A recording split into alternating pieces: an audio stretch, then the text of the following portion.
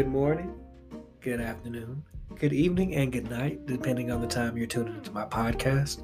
I am your host, Kaya Mike Williams, and this is Failing in Love. Hopefully, everybody had a happy turkey day. You got to be around your friends and loved ones, and some loved ones that aren't too friendly, and friends you love more than your loved ones. I hope you guys had a great turkey day. Mine was pretty cool. The broccoli casserole, it went over. It was a hit. Not too bad about the gator meat. It's funny though, because after I left, my Tennessee family, my mom called me, and she's like, "So how did the gator meat go over? Did they like it?" And I was like, "Oh no, I didn't. I wasn't able to get the gator meat. I didn't have an opportunity to show those sort of culinary skills." And she's like, "Dang, they probably missed out." I was like, "No, I made the broccoli casserole," so we talked about that for a little bit. My mama, that's my girl. She's doing all right. So we talked a little bit just about holidays and the holidays of the past and the importance of family and all that stuff. So my mom was happy for me. Like I told you guys, I was gonna bring her down here, but she was like, "Nah, she really don't want to make the trip," and she's happy that there's a family. Like I'm a stray dog or some shit, but she's happy that there's a family down here that actually they care for me. They love me, because that's really important, man. I think a lot of us, and this is gonna sound corny, I feel like a lot of us are lacking love in our lives. And I think that makes a difference between someone going full-blown psycho and someone just being angry. If you feel like nobody cares about you and, the love around you is fake, you might be like, "Fuck it, this is a horrible decision. I don't care anyway. I'm going to do it." But if you have loved ones and people who you feel that love you, like you kind of take that second, like, well, if I do this, I won't get to see these people anymore, or I won't get to hug this person or be around these people or listen to this person's stories. Let me chill out. Let me try to de-escalate myself. And that to me is like the importance of family. That's why sometimes around the holidays, I get a little bit sad because, I still have a family, but like being a father, being a husband, to me, that's one of the best feelings in the world versus being single in my cottage, and then the rooster casually comes and goes as he pleases. My daughter's grown, middle child again in Kentucky with his mom. And it's just like, but we were a family. We were all right there together for the holidays. And then we would go to our family members' houses and homes and things like that. And it was just an amazing time. So I guess it kind of, I don't want to say it hit me hard yesterday, but when I was visiting my Tennessee folks, I was the only person who was there alone. Like everybody else had somebody. And it's funny because the men of the house, like I was sitting out like in this enclosed veranda, drinking my Hennessy, you know what I mean? Just feeling that nice breeze come through. The kids are playing and the adults are playing games and stuff too, and people's eating the food and talking about diversified portfolios and shit that's way over my head. So I go out and I get the breeze, and I'm quite sure it was Miss Ernestine who probably started the conversation for people to talk to me or whatever. So one by one, like I was visited by like the Christmas spirits or whatever. It was a young guy who talked to me, then a guy who was my age, and then Big D came out, and we was all just talking. It seemed like, I don't want to put a timer on it, but it seemed like everybody talked to me for like 11 minutes and 11 seconds. Like, man, y'all better quit with these numbers because I don't understand them at all. It's very confusing. So that was that. But as I was sitting on the enclosed veranda, I was thinking about, I'm not alone and I'm not lonely, but I do want companionship. I want to say, well, there was a few summers ago. What was it like? It wasn't last summer. So the summer before last, I had a lady friend. It was, I don't want to say it was a no strings attached friends with benefits sort of thing, because there were definitely feelings that were starting to develop there. And my homegirl AR23, shout out to AR. She's probably at work right now when I was taking ass. And the reason why she's AR23 is because she is the Michael Jordan of phlebotomy. She can stick you in every angle. I'm quite sure, that she got all these awards and shit in her house that she keeps stashed away so nobody can see. But hey, AR, I hope you're listening to the show, sweetie. You're probably at work right now, just grinding. That's what you do. I'm so proud of you. But any rate, AR23 was not a fan of this woman, and we are going to call this woman at the time, we're going to call her Ireland. So, when Ireland would kick it with me, because I told you guys, like, most of the time, if I'm not acting or auditioning, I have jobs in like customer service and shit like that. And one thing about that with customer service, even before the pandemic, oh baby, I'm gonna work from home. That's what I do. I don't like really going into offices and stuff like that. So, she would come, we'd have lunch together on my break, on her break. I schedule my breaks around hers. Sometimes I cook something from the night before. Sometimes she'll bring stuff over. After work, we would hang out, watch the sunset. She'll have that cognac ready for me, and she'll have her wine ready for her. We take walks. It was really nice. But, like, that's why I think it's always important to have special people in your life. And having a female best friend, that intimidates a lot of women. And at one point, she was like, you got to quit telling these hoes that you got a female best friend, because that's going to put them on alert. And I'm like, all right, cool. So I'm telling AR about this shit, and she's like, nah, man, something's not right. And I was like, well, she's this and this and this. She's like, stop thinking with your dick for a second. Does it add up? And I would tell her scenarios to me that added up, to her didn't. And then there was stuff to me that did add up, and to AR23 it didn't. And the biggest thing behind that was I've always been, depending on the situation, like pretty liberal most of the time. But one thing I do not fuck around about is my dick health. And which is my overall health, my sexual health rather. And like if there's two penises in the pussy, that sounds bad. I hope my mama don't hear this episode. When there's two penises in the vagina, that's one penis too many. And I'm not talking about at the same time like she got a Stretch Armstrong vagina.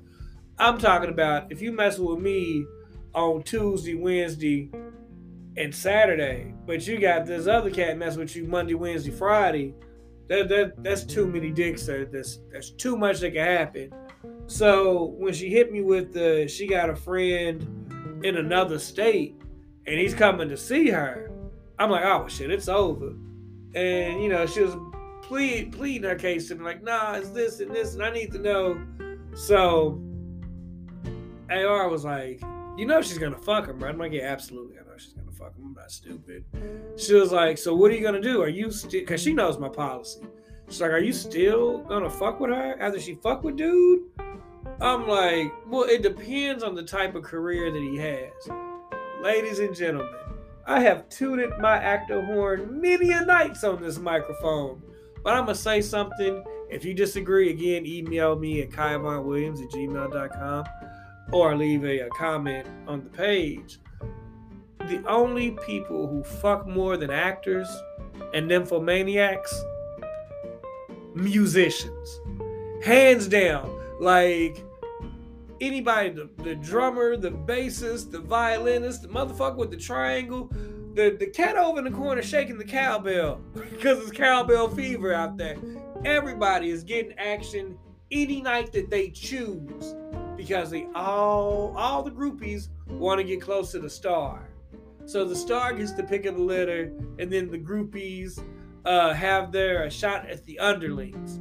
And then, after they get their rocks off, like, oh, tell me about Brian McKnight. Like, I heard they call him B.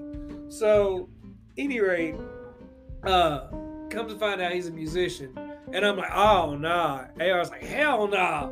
So then Ireland is like, well, I had sex with him, but I wish it was you, and I'm so sorry. And so I told my homegirl, and she was like, well, shit. I mean, what do you think? And it was one of those moments where it's like, I'm gonna see where he's really at in his thinking, just to kind of let this go, because I swear, if he says this, I'm done fooling with this idiot. I was like, I'm not gonna smash her anymore after she been with that guy, because I know how I am about, you know, my sexual health, but I can't say that for anybody else. And what led me to this, back in the day in my hometown of Louisville, Kentucky, I lived in these apartments called the Oxford.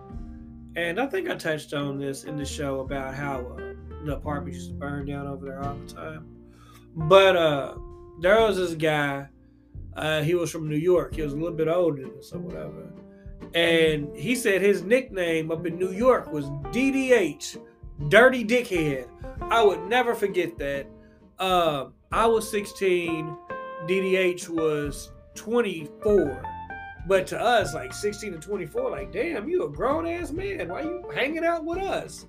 But anyway, he would hang out with us to try to get with our sisters or our aunties or whoever was ready to go. And I remember one time, and God bless Shirley Faye, she always tried her best to raise me. But as a boy, I was a slippery eel. I was slicker than a can of oil. I had snuck out to go to a karaoke bar. And I know you're like, you snuck out to go to a karaoke bar? The reason why was I was with DDH, and he could talk these folk, because again, he's from New York.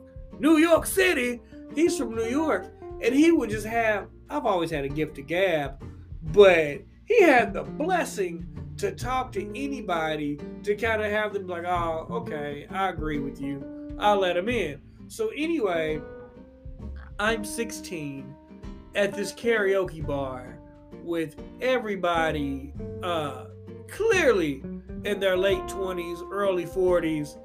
I look like I'm looking for my daddy in that piece of something.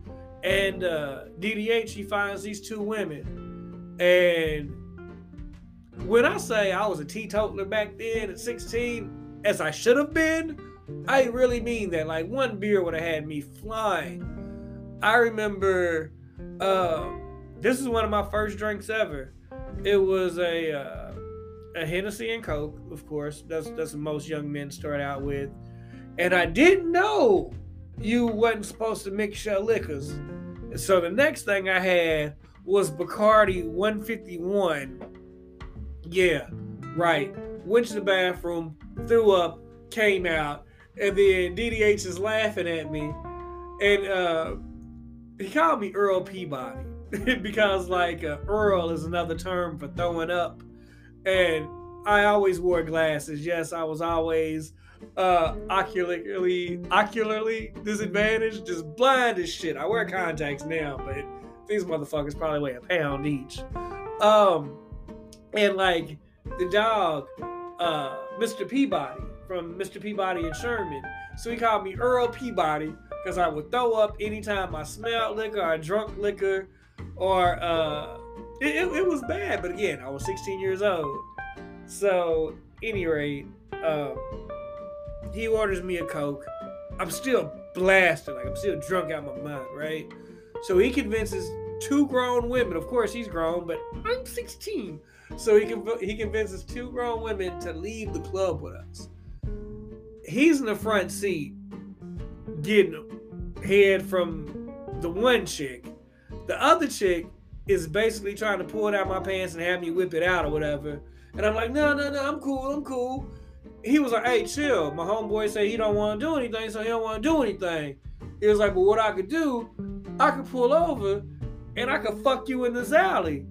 And your homegirl could join in. Tell me why they both said yeah. So anyway, he bangs him in the alley. They go back to the club or whatever, and we peel off.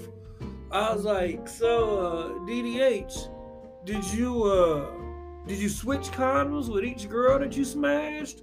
or did you keep on the same one? This N-word said condoms. N-word, I raw dogged both of them bitches. And that to me, it echoed in my head. Raw dog both of them bitches. Both those bitches. Both those bitches. And I was like, whoa. This dude's living on the edge. So like, I got 3 kids by 3 women. But if I'm just out here like smashing, I don't know. Like, I'm going to strap it up. So long story short about Ireland, she was messing with dude.